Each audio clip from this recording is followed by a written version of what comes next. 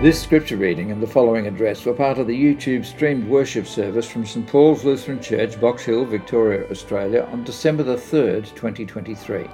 For more information, visit www.stpaulsboxhill.org.au.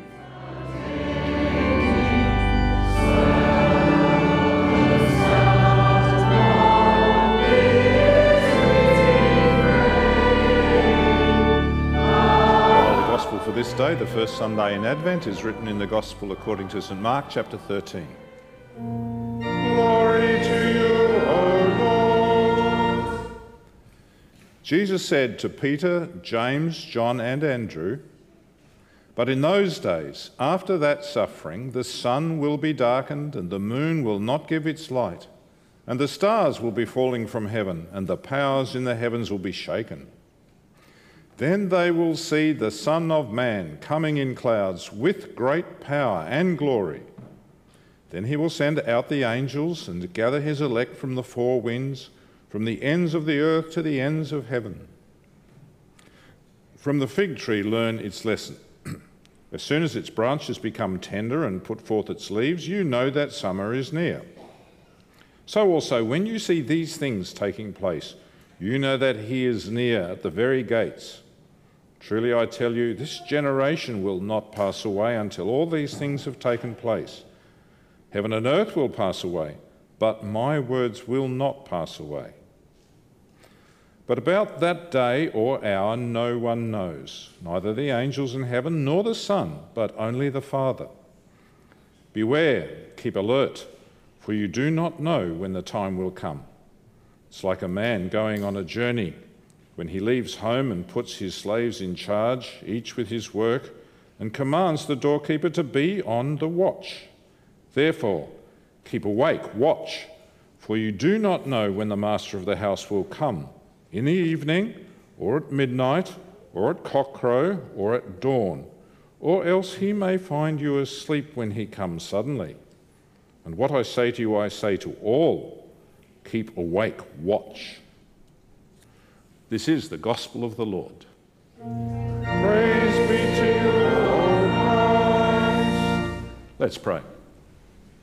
Lord, come to us in your holy word this morning, and come to us with your deep grace and mercy. In your name we pray. Amen. Please be seated. Well, brothers and sisters in Christ, let me ask you a question. Were you ready for the pandemic? Had you anticipated it? Were you preparing for it?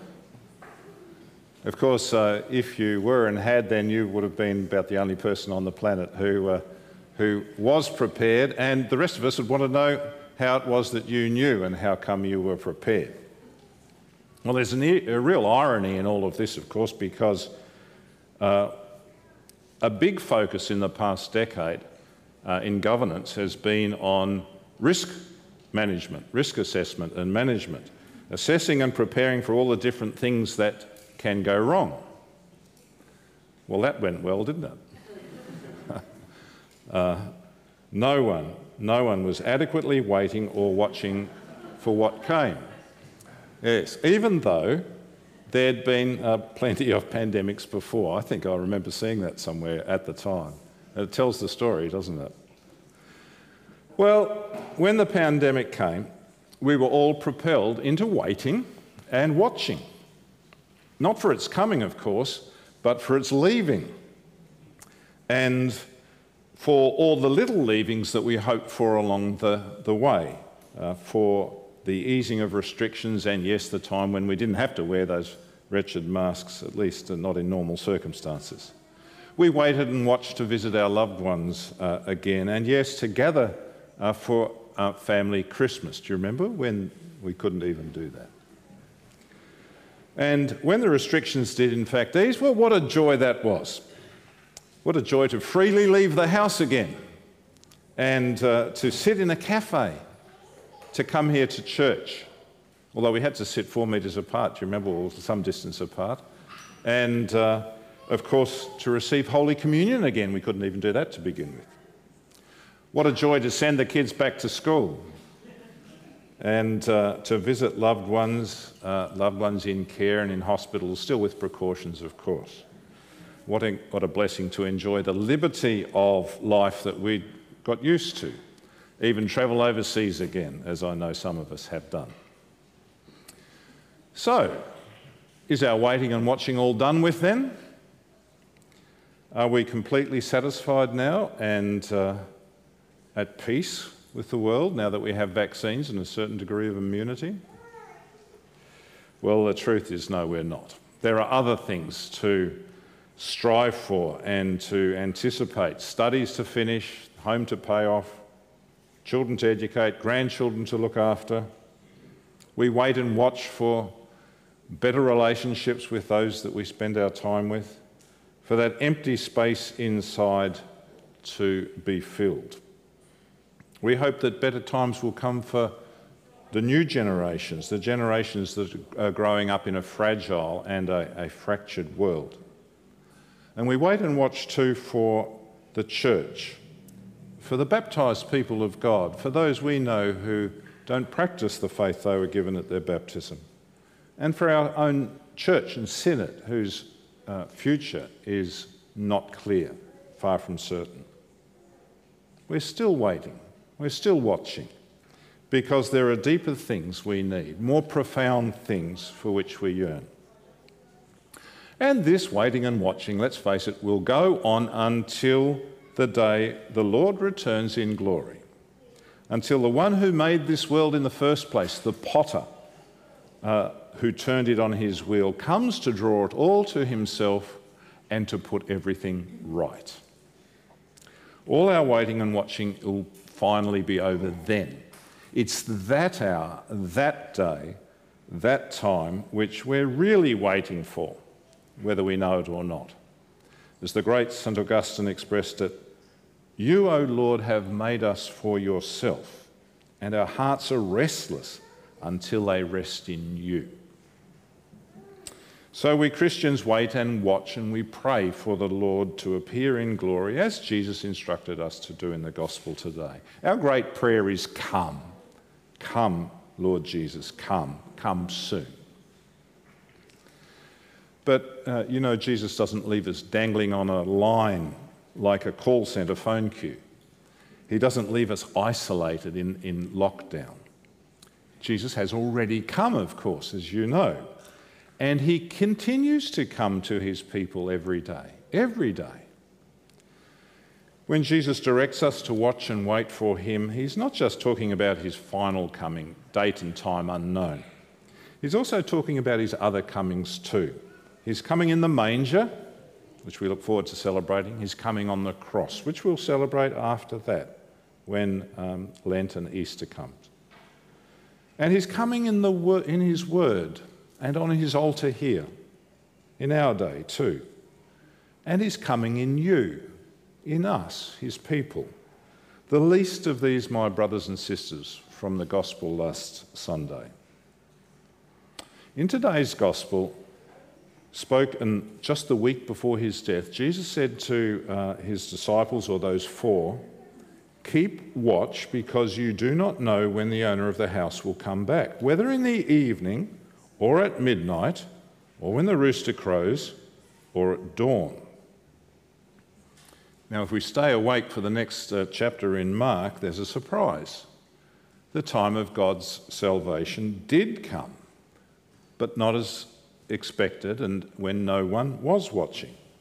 In the Garden of Gethsemane, just a few days later, Jesus again tells his sleepy disciples to watch. But when they wake up, all they see is betrayal and suffering.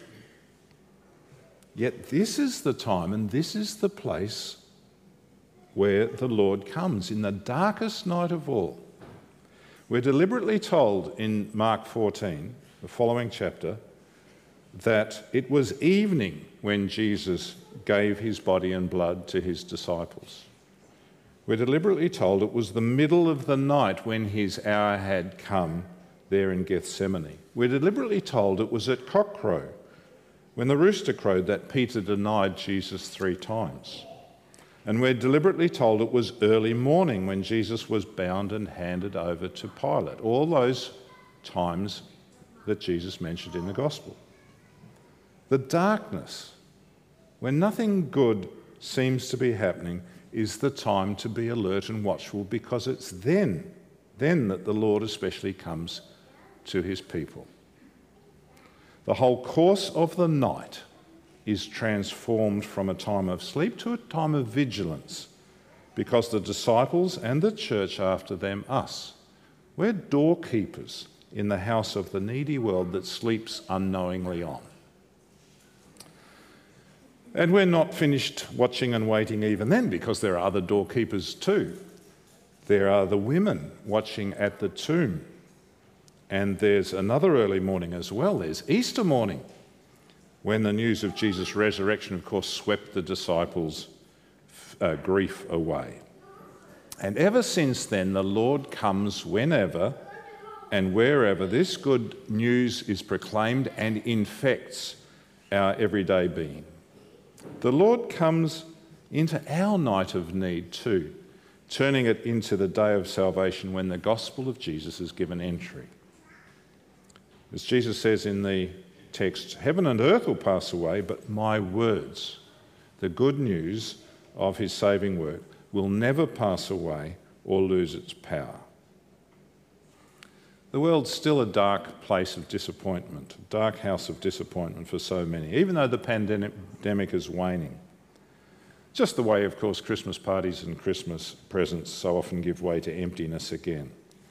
There are still plenty black rooms of fear, internationally, of course, we know, and at home, in streets and households. But wherever the good news of Jesus comes, wherever it's kept burning in the dark, wherever waiting disciples take Christ's midnight meal, wherever they alert, wherever you encourage one another, there that day and that hour come, and with them the Lord himself. In this sad age, which frantically tries to create life by ever more production and consumption, waiting and watching are our special calling. Christian waiting, of course, isn't idleness, and it's certainly not sort of vacuous wakefulness, not frozen fearfulness or frantic phone scrolling because we can't stand stillness, because it reveals, of course, that our drive for more and more is misdirected. Christian waiting is alert attentiveness, watching for and open to the Lord's arrival in whatever situation he presents to us moment by moment, in whatever and in whomever is in front of us right there and then. Christian waiting is being as much as doing. It's relationship, it's engaging as much as it is achievement, as we each become agents of the Lord's coming to one another. Christian waiting is the bedside watch in Jesus' name. It's small acts of kindness, that glass of water, done in Jesus' name, turning them into encounters with eternity. It's peaceful prayer, and it's the painful cry of the heart, how long, Lord, how long? But that's waiting and watching too. Christian waiting and watching. It's the way of the cross, knowing that, what? The tomb is already empty. Of course, Christian waiting can be grand things as well. Each of the master's servants were given their own particular tasks, and we learned in the parable of the talents some time ago, according to their abilities. So grand tasks and activities are called for some. But waiting and watching is never absent even in them, knowing that all the grand achievements in this world will fade into obscurity with the Lord's final coming. Christian waiting and watching lets the Lord himself fill the void that the frantic world tries to avoid with busyness. And he does come. Jesus comes. But he's also doing something else. He's waiting and watching for that final time as well. He's waiting and watching too, because he does not know when the Father will pull back the curtain and make all things new. Did you hear that in the text? Neither the angels nor the Son know that hour, but only the Father. So our waiting and watching is actually joining in with, piggybacking on our Lord's own waiting and watching with us. As he asked his disciples to do in Gethsemane, and as Mary and Joseph did with him through those long years of raising the baby announced by Gabriel and heralded by angels to shepherds, quiet enough to notice as they watched their flocks by night. Be still and know that I am God is still the Lord's great promise and good news for us. So while we wait, dear people, while we wait and watch for the summer to advance and the calendar to flip to 2024, for the pandemic to be a distant memory, while we wait and watch for the transformation of this sad world, don't forget to wait and watch for the coming of the Lord at the door he gives you every day, with the people you are with every day. His coming that first Christmas and all his other comings, here too, each Sunday, each Lord's Day, and with one another, are joyful down payments on his final appearing in glory. Of that you can be sure. And in the light of this then, let the peace of God that transforms our time and our understanding keep guard over your hearts and minds and keep them safe in Jesus Christ our Lord. Amen.